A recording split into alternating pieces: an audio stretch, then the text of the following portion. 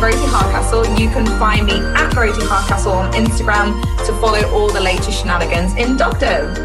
Joining me this week is a man known in the dog world for his love of the Bichon Frise. I'm not sure, is it Frise or Frise? But this busy father is a groomer by trade. He handles Bichons and he loves a grooming competition. Although our paths must have crossed at some point, this is actually the first time we've properly met. So a really big welcome to Rich Smith. Hello, Verity. Hi. So Bichon Frise or Frise? I say Bichon Frise. Some people say Bichon Frise. I don't know what. I'm not sure what the correct, whether it is Frise. I think it's Frise, but I tend to say Bichon Frise, but I think it is Frise. I think the jury's out because, like you say, I think it is Frise, but and I try to say it, but I just feel like a bit of an idiot saying it like that. I know it's a bit. Yeah, I know what you mean. Bichon Frise. It sounds a little bit. Yes. La-di-da. La-di-da. Yeah. So there's nothing wrong with a bit of la-di-da every now and then, I guess. No. Put your fancy pants on, Rich. Yeah. Oh, yeah. Definitely. So what's your tipple of choice for this pod? Mine is I have a glass of white wine. I've had a really busy day. Ooh. We are recording this at 6 p.m. And so my mum has kindly bought me a glass of Verdicchio, which is an Italian wine. So I feel like I need to say it in an accent. Yeah, good mum. What about you? Well, I am currently sipping on a pint of Vimto. Very classy. So British! Yeah, it's very British. So, no alcohol for me tonight. It's a school night and I'm a good boy on school nights. Do you know, I absolutely love a juice. I was brought up on juice, you know. Oh, yeah. Yes. Can't beat it. Ribena, Vimto, top. They are the top juices. Definitely. I'm with you on that one all the way. So where did your love of dogs come from, Rich? Did you grow up around dogs? I've always loved dogs, and I didn't have any dogs when I was really, really little, and I pestered my mum for a dog for quite a number of years. Then finally, when I was about 10, I didn't know that she was going to do it, but she went to a local rescue centre and she came home with she was quite big. She was a collie cross and she was called Jenny and she was lovely. And she was meant to be the family dog, but she was like my dog really. And that was the first dog I had. And then that was it. I had a string of other dogs after that, but she was my first one. Yeah, that's lovely. And you're most notably known now for your Bichon trimming, though. So how did you get into this breed? So where did that transition come from Jenny, the rescue collie cross, to Bichons? It was, quite different. Well, basically, I mean, when I first started grooming, and for quite a while after I'd been grooming, really, Bichons actually were always my complete nemesis to trim. And if someone would ring up with a Bichon, I'd be like, oh, I'm quite busy at the minute. I really would try and put off because I struggled with them a lot. And then my mum decided that she wanted to get a Bichon. So we got a Bichon, and obviously she wanted me to groom the Bichon, Arthur. And I started learning that way, and a few disastrous haircuts at the beginning, but and then I struggled with, I think it's Bichons, it's getting the proportions right. Absolutely. It's very difficult because that was one of my biggest struggles with it. I would do the dog and I'd look at it and I could see that it wouldn't look right, but it was putting together what bit wasn't right to make it look right, if that makes sense. So I really struggled with that a lot, and I wasn't a natural scissorer. Like some people can pick up a pair of scissors and very quickly they can get a rhythm going, and I didn't find that easy either. I really had to work at it a lot. And then I started seeing a slight improvement and I was like, oh, actually I'm getting a bit better at this. And I think when you get a bit better at something, it kind of spurs you on to keep going, to keep getting better and better.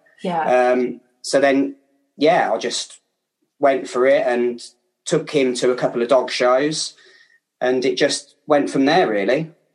I think that owning a breed, so that's how I got better and better at poodles, is literally through owning them and having to trim them all the time and just trying to better each trim, just thinking, that wasn't so great. That, you know, I think it's the ability that, not when it's a grooming customer, but when it's your own dog, you're looking at those dogs all the time. Oh, yeah. So you're taking them home and you're watching the whole haircut potentially fall apart. And you think, I've been there. Or when it's moving. Running around the living room and you're like, oh my God, what have I done? I've wrecked him. I think, but then you have a good day and you think, oh, actually, that doesn't look too bad. Yeah, exactly. I think that what I find tricky with Bichons is doing so many poodles. It's trying to not poodle my Bichon. Yeah. You know, I have the exact same problem, but reversed. If I have a poodle come into the salon, I'm like, that looks too much like a Bichon to me. Yeah, absolutely. So I know that one. Well, I trained originally with Zoe. So we did a lot of Bichons, and my first grooming competition was with a Bichon cross with a Lhasa that she'd lent me, and had to do a Bichon trim. And so I think the first maybe 3 or 4 competitions I did were with the breed. Yeah. And then I sort of then fell in love with poodles and kind of went in that direction. So I was nearly on that path. Yeah. You were nearly there. Yeah, I did some training with Zoe as well. I did my level 3 intro with Zoe. Yeah, and same. I did do a Bichon day one day with her as well. Her old dog, I think it was Russ. Yeah, me too. Yeah, must have been about the same time, maybe. Yeah, I spent a day scissoring him. And like at the end of the day, I was like, God, I'm never going to be able to do this. So yeah, Zoe's a good teacher. Yeah, she's such a good teacher. Now, what advantages has working with a kennel like Pamplona had, and how did this relationship come about? Well, basically, I'd been to a couple of shows showing Arthur, and I was at the Bichon Freeze Club of Great Britain Championship show. I can't remember what the exact year was, but Michael and Jeff were there, who obviously they are Pamplona, and I was showing Arthur in the ring, not very well, may I add. And Mike pulled me to one side afterwards, and he said, he obviously knew I was new, you know, to showing. That's so nice. And stuff like that. Yeah, he gave me a few pointers, you know, handling things in the ring. And then at the next show I went to, they were there again, and I just got chatting to them. And, you know, as you know what it's like at the dog shows, there's a lot of waiting around sometimes. So once you've got your dogs ready, or after judging or whatever, you can have a good old chin wag. And, well, quite a lot of them have a bit of a bitch, don't they, some of them at some of the shows, but it's all part and parcel of it. But yeah, and it grew from there, really. I built a good friendship up with Michael and Jeff, and they were so knowledgeable about all aspects of the dog showing world, not just Bichons, you know. They just have so much knowledge without even specifically telling you something that they want to tell you. They can just speak about something to do with that sort of area, and you're like, ding ding ding, this is fascinating. So many answers to so many questions in like one sentence, and they don't even realise that they've said it, 'cause they've just been doing it for so long and they're so knowledgeable. And they liked the work, they liked my trimming and that I'd been doing on some of the dogs. And then I just started helping them a little bit more at the shows. I'd set up with them at the shows with my own dogs. Then I was helping trim their dogs, some of the dogs that they were showing as well. And then it just grew from there, really. And then obviously I've had a couple of dogs in partnership with Michael as well. So that's been really good. You know, we've had some great times, really good. And so nice that they came over and helped you at the beginning, because I think some people think that the show world is quite a scary sort of world to get into, because, you know, it can be a bit of a closed camp in some areas. It can be, definitely. There is that aspect to it. But from my experience of showing, people, if you show a keen interest in it, and a lot of the breeders and the exhibitors that have been doing it for such a long time, they kind of embrace the fact that you want to learn more about their chosen breed, and most of them, as long as you don't go up to them while they're getting their dogs ready before the ring and stuff like that, if you've got any questions or anything that you want to learn about, if you want to pick their brains, I'd always do it after judging, or if they weren't busy and stuff. And most of them are more than happy. Mm-hmm. Yeah, they're more than happy to help you. Most of them.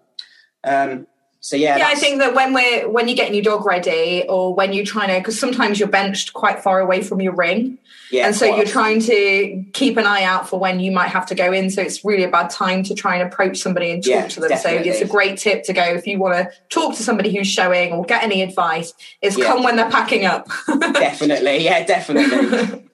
Even better if they've won. And then they'll be in a really good mood, and then they'll be more than happy to help you if they've just had a win.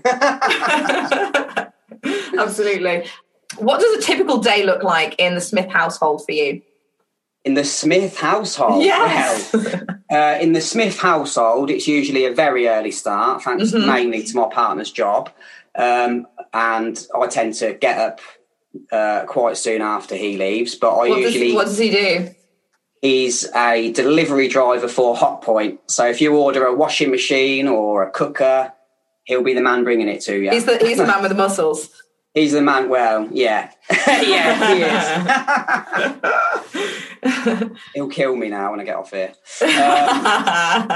So he goes off to work and does that, and then I usually rise a bit after he's left, and I sort the dogs out. The usual, dog chores, feeding, changing the water. Picking up any poo, and then I will either go to the gym near me, which opens at 6:30, or you're an early riser. I thought I was an early riser. I am definitely. Or I'll do a home workout. I've been doing a lot more of them, obviously, in the lockdown and stuff. So I'll smash out a little workout. Yes. Whack my AirPods in and get going with the beats, and then I usually leave for work at about 7:30, 7:45 in the morning, get to the salon for just before 8. Then my first client comes at 8 o'clock. Oh, that's a good day. What time do you wrap then? What time's your last dog leave? I like to be done by 4. Yeah, that's nice. It's a nice time to finish. Nice 8-hour day. I think any longer than 8 hours when you're grooming all day, it's a hard job, isn't it? It's physical. You're on your feet all day. I don't think I could do. Obviously, I have days where it does go later. If there's a show on, I'm getting some show dogs ready or stuff like that. It can go on a little bit later, but you're running on empty when you're doing that. Aren't you? Yeah, definitely. Yeah. So I like to be done for about 4. But so I start about 8. I'm usually on my own till 9 o'clock, and then I have my bather and dryer starts at 9. Leanne. Oh, that's good that you've got a bather though. Yeah, well, I have got a stylist as well, Natalie, that's worked with me. She's worked with me for years, but she's recently been on maternity leave. She's had a litter, so as we do. Yeah, as you do. So she's been off, but she started back a couple of weeks ago, doing just a couple of days a week. So that's helped me a lot because I'll be like, please come back. Can't cope with all these dogs that need haircuts. So and then we just crack on and. Yeah, great. Do you try and make sure you have a lunch break, or do you just work through? I try to, but 9 times out of 10, I'm one of these people, when I'm grooming, I never know when to stop on a dog. I'm like, you have to, sometimes I'm like, I have to tell myself, look, that looks okay, put the dog away, move on to the next one. But if I had my way, I'd spend hours making them all look perfect. But you can't earn a living, unfortunately, being that panicky about it. I am so guilty of that, Rich. I can faff on and faff on. And I'm the world's worst faffer. And I just think it's a dog grooming client. They're not paying me to prepare the dog for a show ring or a competition. It's just a dog grooming client. Put the scissors down. I feel your pain every day. But if I've got a bit of extra time, I do like to spend it so then I can get a photo, because obviously that element of our job is so important nowadays as well. I find it takes longer to get a bloody photo than a good haircut sometimes. I really do. I'm like, Al's got his head down, it's dropped its tail. Yeah. Then you do one then you get one shot that looks great, and then you notice one little bit, and you're like, that's the only bit I can notice now on that photo that just does not look right. Yeah, exactly. I'm hypercritical with my work as well. So me too, but I think that's a good thing sometimes. Yeah, because then we're always trying to get better. Yeah, you're always striving to be, like you say, better. Yeah. better. That's it. Sorry, that's my Kettering accent coming out there. It's great. So, boasting time for you, Rich. Tell me about your proudest moments. My proudest moments. Yeah. Well, there's probably about 3 biggies that I can think of. And the first one would be when I was runner-up groomer of the year in 2013, I think it was. Amazing. That was really good. And after that, it would have to be the most surreal one as well was when Pablo won the group at Crufts. Yeah, I mean, I saw that. Yeah, on socials. That was pretty really crazy, fun, wasn't it? And yeah, it was just amazing to be co-owner of him, and to help getting him ready. And from watching him from a puppy and coming all the way up, and then going and doing so well, and then I remember I used to watch Crufts every year when I was a kid on the TV, and I loved it. And I used to go every year, and I always was like, well, I really want to be part of that one day. I really want to be part of it, and I've always loved it. And to that Sunday night when before Best in Show, you all the group winners, you're in like a designated area, like a holding area, aren't you? Yeah, and there's like security on the front of it. I really felt like someone important. You thought you were the dog's Watsits. I thought I was the dog's Watsits, and we had Pablo on the grooming table, and me and Jeff were getting him ready, and we were working on the dog, and I was just like, this is actually quite surreal. I'm actually getting this dog ready for Best in Show at Crufts, and it's what I've always loved ever since I was a kid. Like I had tapes of Crufts that even after Crufts I'd stick them in the tape player and watch the groups being judged and all stuff like that. So I've always loved it. So to be there like that, it was pretty incredible, really. I think that maybe your passion, and you held that in your mind's eye for so long, is maybe why it came to fruition. Yeah, because you really wanted that dream. I really did. I really wanted it. Yeah, and it's I think you're right. It's something that I never actually thought it would happen, but I really, really wanted it to happen. And like you say, sometimes I think if you really want something that badly and you just go for it with all your might, these things can happen. But yeah, no, that was a massive one. And my third one was I was showing for Jeff and Michael. They had a beautiful Bichon Frise bitch called Sakura. Because she was fancy. She was very fancy. She was gorgeous. And I shown her on and off for them for probably over a year. And she was just one of those dogs. You'd put her... She would show herself, she made me look like a great handler, she made me look really good, bless her. You put her down in the ring and she would just go right out in front of you. Oh, lovely. She was a lovely bitch, and it was 3 counties championship show. Yeah. And I won the toy group with her, and then we went back on the Sunday, and I ended up handling her to reserve Best in Show. Wow. So that was pretty major. That was another day where I was like, is this really happening? Because again, when you're starting at the dog shows, and you're in your class, it's amazing to win your class. It's such a great burst. But then to go from you're chasing the next thing. Exactly. It's like you're trying to better it each time, I guess. But no, that was a great day as well. There's been loads, but those are the 3 that stay in my mind. Were you nervous when you were handling her around that?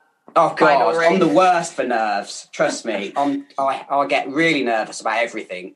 I think I think a lot of groomers are like that, though. Yeah, I think not so. Like anxious a little bit, But once I'm in the ring, I'm all right. But the build up, horrible. Be like, don't talk to me. Can't talk. Yeah, I'm very much like that. Yeah, and then I get in once I'm in there. Because I'm always like, oh God, is this going to go right? Are they going to do this? Because obviously, you know, you're working these. They're not robots, you know. That things they can get spooked. With Bijons, you've got to watch that their tail doesn't go down, because as soon as they lose their tail slightly, it completely uses. They completely lose that whole silhouette that you're looking for, that outline. You know, when same with poodles. You know, if that tail drops. Yeah, that's it. You know, so. If you're showing a dog that can be a little bit spooky, that's just like added pressure, you know, and you've got to try and stay calm, because how you're feeling travels down the lead to the dog. So you've really got to keep calm, as that famous quote is. So somebody told me that they can pick up on the nerves on your breath, like it's in your mouth. So really, so when you're breathing and stuff, they can sense. That's how they pick up on our energy and that anxiety. Yeah. So somebody gave me a really good tip that if you're feeling, you know, next time you're in the 3 counties final, you need to chew on a mint or some chewing gum. I have a lot of chewing gum. Yeah, apparently that masks the nerves, so it doesn't travel down the lead so much. Oh, that's a good tip. Well, I eat a lot of gum, so hopefully that will help. That's why she was, you know, she was out in front, tail up, happy as Larry. Yeah, it was my Wrigley's Extra after all that. So you're so well known for your beautiful styling and your finish, despite what you say about your scissoring. So talk me through your routine to maintain that coat and what you do to protect areas of the coat like that, especially around the mouth, the hock areas and that neck. Okay. Well, obviously with any scissored breed, you know, the maintenance is the most important part of it, and the preparation is the most important part of it as well, because obviously if the prep's not there, you're not going to get that gleaming, perfect, crisp scissor finish that, you know, we all want. So if I'm like, for instance, my own dogs, they get bathed and fully bathed and blow dried at least once a week. And if it goes over that, I'm like, oh God, the dogs need to be done. Really terrible. I mean, I think because they're white as well, it's even you've got even more of a challenge on your hands, you know. Because, like, for instance, we were away at the weekend. We've got a caravan down Norfolk, and I got them all bathed before we went, and then we went away. And obviously, the dogs had a great time and stuff like that. But I'm looking at them like, oh, God, they don't look very white now, you know. The key thing is keeping the coat mat-free. You want to keep the coat hydrated. You got hydration, conditioner. Like, a lot of people don't realise the importance of using conditioner on your dogs, because it helps prevent breakage as well. If the coat's really dry and bristly, it breaks, you know, so easily, you know. Absolutely. It's a bit like if we, you know, even, I mean, that they've got much coarser coat, but even with human hair, like, we've got these long strands of hair. If you leave them to dry out and just use shampoo all the time, they're naturally going to become more brittle, aren't they? Yeah, exactly. So I can't stress enough. I mean, what I tell a lot of my clients is, if they're all like, oh, how do you keep your dogs like this and all stuff like that? I'll say all you need to do when you're brushing your dogs as well, just spray a little mist of a good quality coat conditioning spray. You know, I use the Relax one, the Melanie Newman one, and I love it. It's fab. I've used it. Yeah, that's a really good idea. For years. Yeah. And if they've got a little dry, which a lot of the customers haven't, but it's just, if you spray that little bit on there, it just gives it that little bit more protection sort of thing. Yeah. And also, you know, you've got to make sure you're using the right equipment as well, like the right brush for the coat and stuff like that. Don't go raking a coat. If you go raking a comb through the dog's coat and it's not been fully prepared, you're going to cause so much breakage in that coat and create holes and stuff like that. So you've really got to make sure that coat can gently glide through. And those conditioning sprays can really help with your they can, as well, can't you? But when I'm bathing mine, they get every dog that I wash, regardless of the breed, gets at least 2 baths. I do tend to use conditioner on nearly all the breeds that I have in the salon. And I never used to use much conditioner, but once I started using conditioner more, I actually really did realise the benefits of conditioning. You know, it's really important. Do you use the Melanie Newman range on all your bathing process with the Bichon then? I've used Melanie Newman on all the show Bijons. I use the Relax shampoo and conditioner. I use the whole range in the salon. There's a different shampoo for each coat type. You know, you've got for wire coats. There's for all sorts, but you can kind of mix it up a little bit as well, and just try different things with it. It's really, so you might use a bit of whitening with your Relax, maybe. It's really good stuff, yeah. And there's all sorts. Like the Relax is really good because it helps the curl out of the coat when you're blow drying it. It's really good for that. Which is what we need. Oh, that's what we need. When we're trying to get a nice finish on a dog. Exactly. And also, like when you're blow drying your dogs, like they can, if you're blow drying, say a full coated Bichon, for instance, if you tend to blast dry the dog too much and they end up quite a bit too dry before you start blow drying, and certain areas start drying out before you get to them, I just always keep spraying over. You can use conditioning spray on that, or you can even just use a mist of water. Just to keep that coat damp until you get to it, because it can dry out so easily. And once it's dry, you're never going to get that coat straight. No. You know? So do you find that using, say, for a show day, for instance, would you still add your Relax conditioning spray as well, like a scissoring mist? It would depend on the coat. It would depend on the coat of the dog. Some Bijons can have a really soft coat, so I would never use conditioner before a show on that. On a show day, but if it was a maintenance bath, for instance, I would always, because it really helps. And you mentioned earlier about the hock areas. So the hock area on a Bichon is the most that you get so much breakage on the hocks, and also the tuck up area is another area that you get a lot of coat breakage there as well, because obviously they're running piddling as well. They're peeing. Bijons love peeing. This one does here. Don't you? He's asleep on my bed next to me. We've got a Bichon on screen, by the way, guys. He needs a wash though, so don't look at the state of him. He doesn't. He looks beautiful to me. He looks perfectly clean. He still needs a wash after his I swear, Rich, maybe you don't know what a dirty dog looks like. I could show you one if you want. I'll believe you. So do you not band away that area around the mouth then? Generally, I've never done that with mine. No, I haven't. Purely because, I mean, I've been quite lucky. The ones that I've got don't tend to stain too much around the mouth area. Yeah, great. But I do know people that do band it, but I just haven't. It's not really. I mean, the banding on the poodles and that, I wouldn't know. I wouldn't know how to do that. It's too fiddly for me, I think. It is a bit fiddly. I think the key is with banding a poodle, you just got to be neat.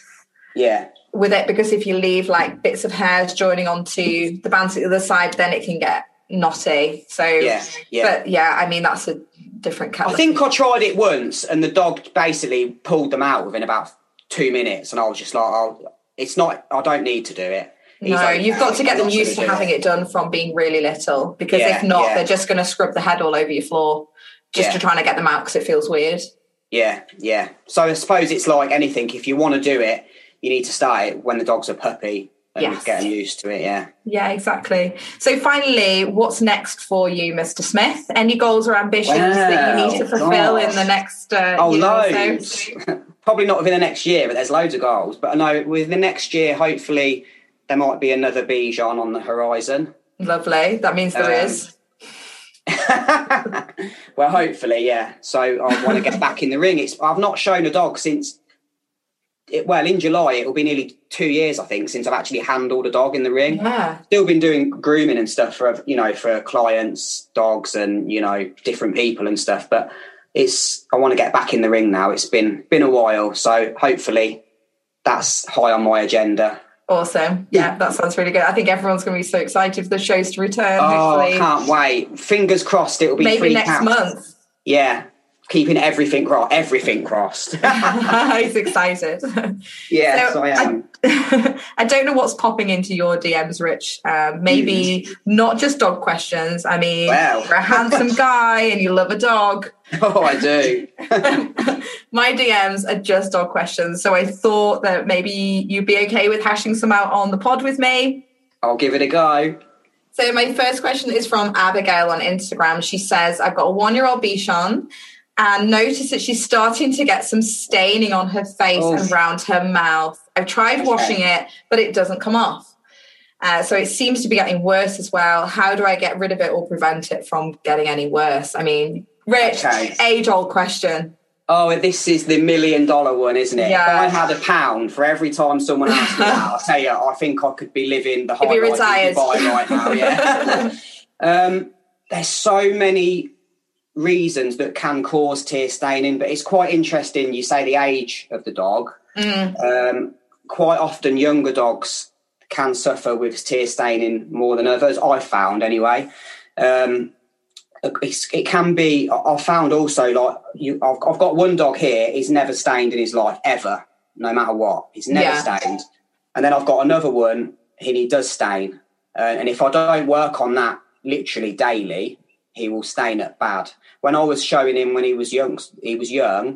The only thing really that I found worked for me, and it was ever so simple. I would literally wash these bits down here, down. I don't know how you say that bit. Under his like eyes, down the tear tract. Yeah, that's right. See, you've got the words. Basically, I would wash that, guys. I would wash that area, and I would wash the mouth area every night before we went to bed. It literally would take me 2 minutes. I'd just literally wash that area with a mild, very mild shampoo, diluted and that, and I would just literally do that area. I'd rinse it off. I wouldn't dry him. I wouldn't blow dry him. I'd let him go to bed, and that was the only thing that worked for me. But I had to do that every day. If I left, that's a labour of love, Rich. Well, I was showing him a lot at the time, and there's no way I was going to step into the ring with a Bichon with tear stains. But there are lots of other things that Jeff wouldn't have spoken to you if you did that. That would cross the line. I would have been. Jeff and Michael wouldn't have been very happy with me. But yeah, I would recommend that the lady tries a grain-free diet. That's always meant to be good. Filtered or bottled water if she can try it, depending on what area of the country you live in. I think the water can be quite different as well. Also, if the dog's anxious, I found that can also, because when they get anxious they get all het up, and I groom a Bichon at work, and for some reason he's very anxious when he's waiting to go home or waiting to be groomed. When he's actually being groomed he's fine, but you put him in playpen or something when he's waiting to go home, and he sits there and he's fine, but he just literally, it's almost instant, his eyes starts, he gets quite anxious. Oh gosh, so if the dog's a bit that way inclined, like the sort of dog I'm on about, they're a bit anxious and a bit nervous and stuff like that, or a bit aware, too much aware, then if they get themselves worked up, the tears, their eyes, you can just see them start to run down his face, and it literally just comes. So if the dog's anxious, then that could be another reason. So maybe she could look into that as well.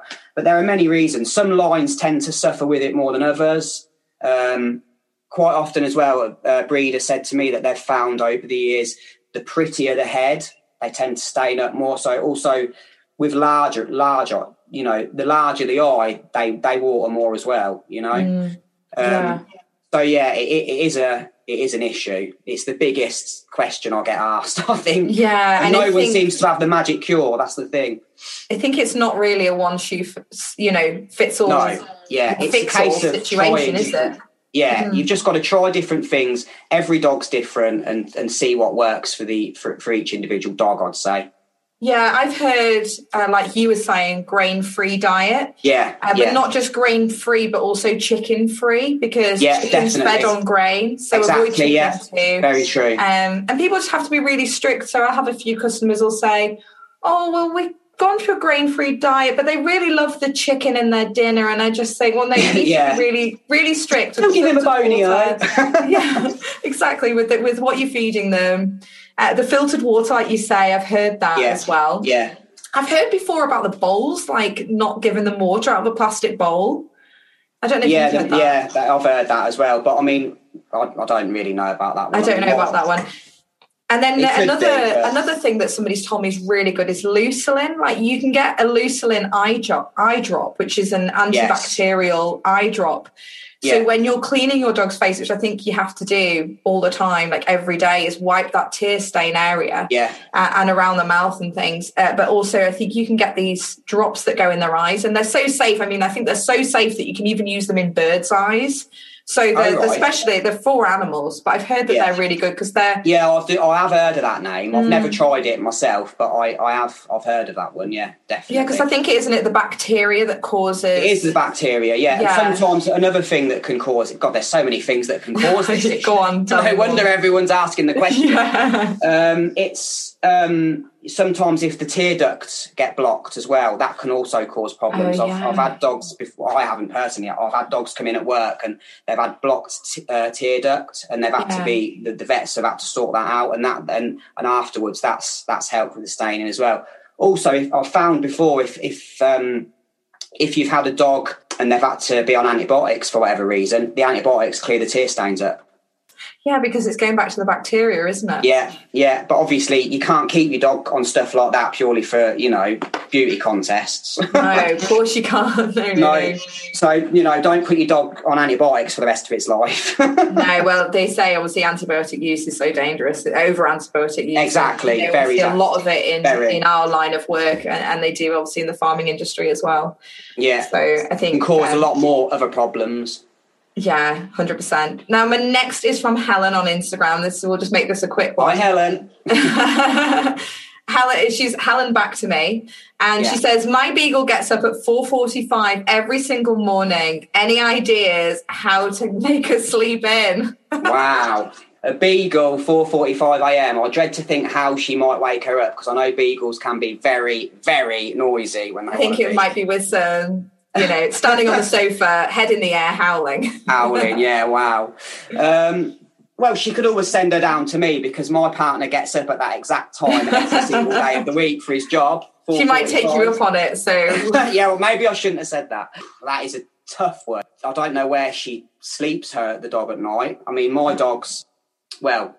they're a bit all over. The Bichons sleep downstairs. They've got a crate that they happily go in and out of. I just keep it open for them. They love their crate. Yeah, it's kind of like their own. Yeah, it's their own personal space. They love it. But then Reggie, my giant Shih Tzu, bless him. Well, our giant Shih Tzu, should I say? He sleeps upstairs on the bed with us. Oh my God, Rich, that's complete favouritism. Oh, it's terrible. It's Luke's fault. Favouritism. It's Luke's fault, because he did that before I met him. And then when we introduced them all together, Reggie would not sleep downstairs. But to be honest, Luke's away at the moment, and he's got Reggie with him because he's still at our caravan today. So while he's been away, I've actually had the Bichon sleeping on the bed with me while he's been away. So maybe that might help. Have the beagle on the bed with you. Have a slumber party with the beagle. You're going to have the nose put out of joint when Luke comes back. I don't know how I'm going to cope. I mean, I don't know. My tips for you, Helen, would be maybe keep your curtains closed if the dog's downstairs. Walk the dog as late as possible at night, so that maybe it's kind of pee early morning. Some of us do. Yeah. I mean, I've had 2 children, Rich. Exactly. Well, yeah, exactly. Anything can happen after you've had 2 kids. Yeah, so let's move away. Let's side stuff away from this subject. I mean, I think that I would either stand your ground and be a little bit strict and, not embrace the routine. I mean, I don't think I'd want to be waking up at 4:45. I don't even like my children wake me up at 4:45. Or your other alternative, Helen, is just to do what Rich does and embrace the day at 4:45 a.m. Get yourself to the gym. Yeah. Just get to bed early. Yeah. Get a fat burner. Let's face it, who's the boss around here? The beagle. Definitely. So in this episode's Breed Focus, we're talking all things English Setter. So originally called the Setting Spaniel, the English Setter is one of the oldest gun dog breeds. There's evidence that the English Setter originated in crossing the English Springer Spaniel with the Spanish Pointer and the large Water Spaniel. And this combination was to produce a really efficient bird dog with a high degree of proficiency in fielding and pointing game in the countryside.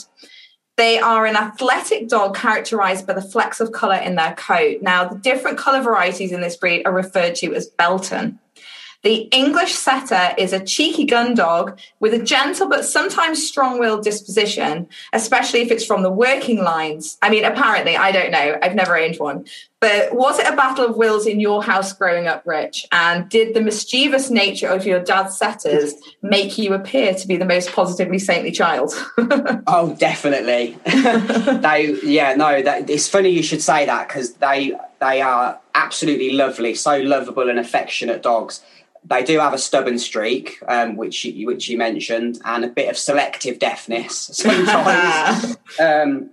But no, they're fab dogs to live with. They really are, and they've just got such lovable natures, and they're very kind. They're very kind in their personalities, and I love them. They're meant to be great family dogs, aren't they? Oh, they're lovely, wonderful family pets. They're so lovely. They love everybody, and they're quite docile. They lounge all over. They just chill out on the sofa with you. A bit like a lot of dogs, I guess, but they really know how to chill. Yeah. And then I was looking about how easy they are to train, and it said that it was kind of moderate, but that probably comes back to that selective hearing. I mean, yes, the selective hearing, and, I love them to pieces, but they're not the most intelligent breeds, I would say, but they're very nice. I love them. I've got a soft spot for them. And I probably will have one again one day when I've got a big house in the countryside. I'd love another English setter.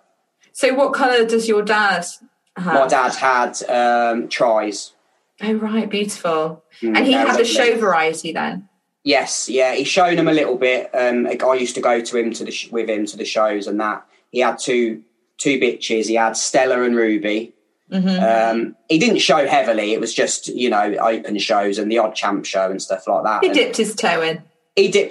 And that's kind of where my initial bug started. And then I was a teenager, and oh God, that's the ice cream van. We'll keep it in. It's great. Can you hear him? Yes.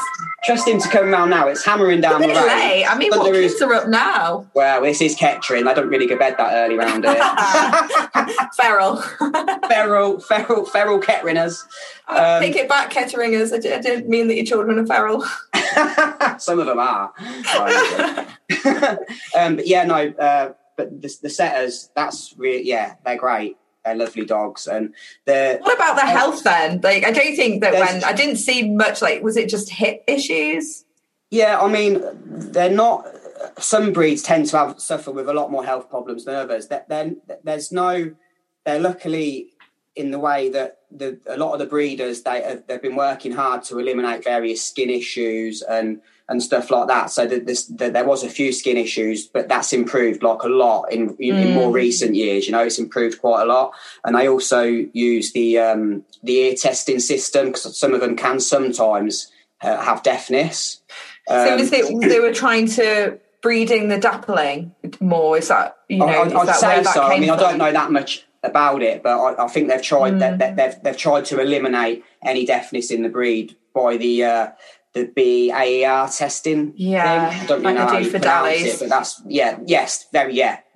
I don't think the issues wasn't as like Dalmatian, as bad as what Dalmatians can sometimes have. I mean, they're really known for it, aren't they? They are, but they're very good. They've bred out a lot of that, and there's, like I say, there's no major health issues that I can think of off the top of my head, other than the skin that they've been working on, and the issues with the deafness as well. And like you say, they get hip tested, and like any big dog, really. Yeah, which is just, it has to be done, doesn't it? Yeah, that's it. I mean, maybe a really good alternative if anyone's considering getting a doodle or a larger crossbreed like that. Maybe it's a really good alternative looking at some of these setter varieties, because they're absolutely beautiful. When you see them on the move with that flowing coat, they're stunning. Yeah, they're beautiful dogs and with beautiful natures. They really are lovely. Yeah, and I don't think they shed too profusely, do they? No, they're not too bad. Not too bad. I think they have,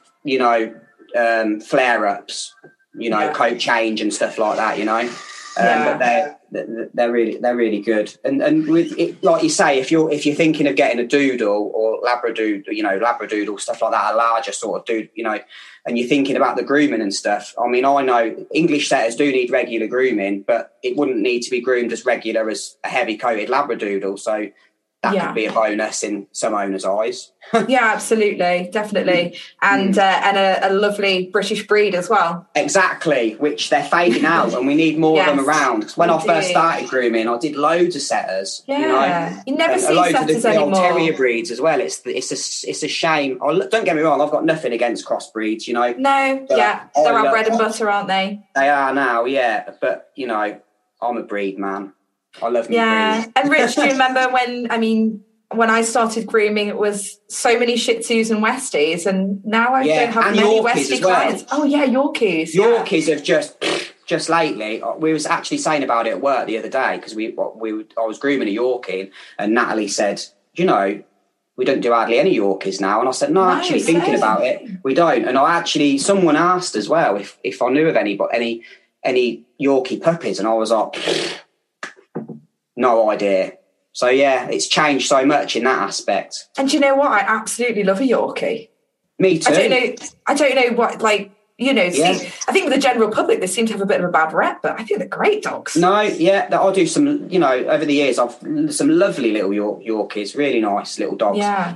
Sometimes their coats aren't great, but if you get a Yorkie in with a nice coat, you can make them look really cute. Oh, yeah. I do one that's crossed with a Chihuahua, but it just looks Yorkie, but Yorkie with, amazing coat. Oh, great. I bet you enjoy trimming that. Love it. Those dogs, you just like... I do.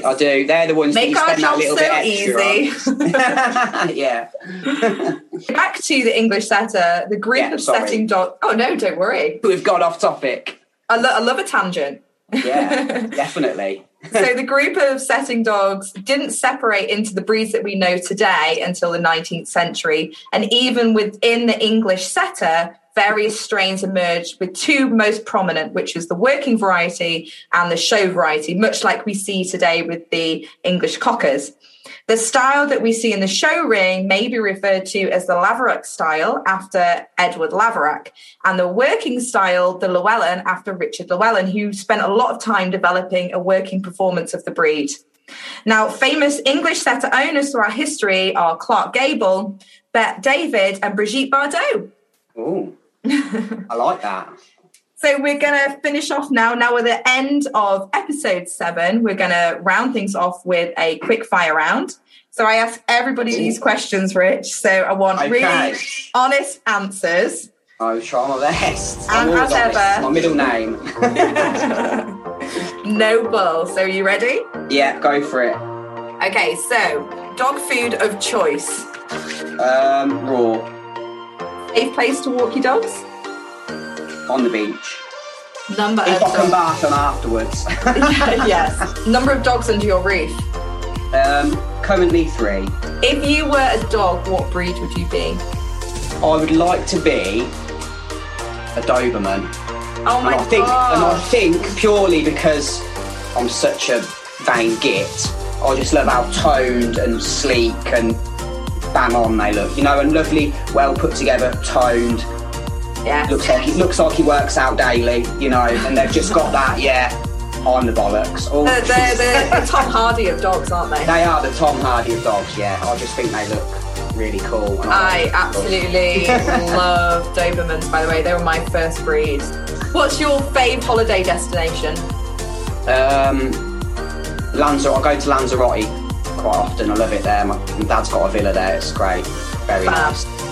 Lovely. Bit windy. You can put up with a little bit of wind, but sometimes that's nice if it's boiling hot. So what's your nightmare dog breed to own? I think maybe a Chow. I think they're beautiful to look at, but I think they can be quite difficult. I think they're quite aloof. I think they're gorgeous. I love the look of them. I love them, but I think they can be a bit tricky. So that would probably be a nightmare one for me. That's a wrap. Thank you so much for joining me and Rich. We'd be so delighted if you gave us both a follow on Instagram. I can be found at Verity Hardcastle, and Rich can be found at Rich00007. Let's just take a moment for that Instagram handle. So not one to be forgotten, is that? 007 was obviously taken. Yeah, I weren't very happy about that one, so I whacked a few more O's in there. Yeah, so it's Rich00007. Now, thank you to everybody for listening, and please don't forget to rate 5 stars would make my day, and subscribe to Pod on the Dog. Much love!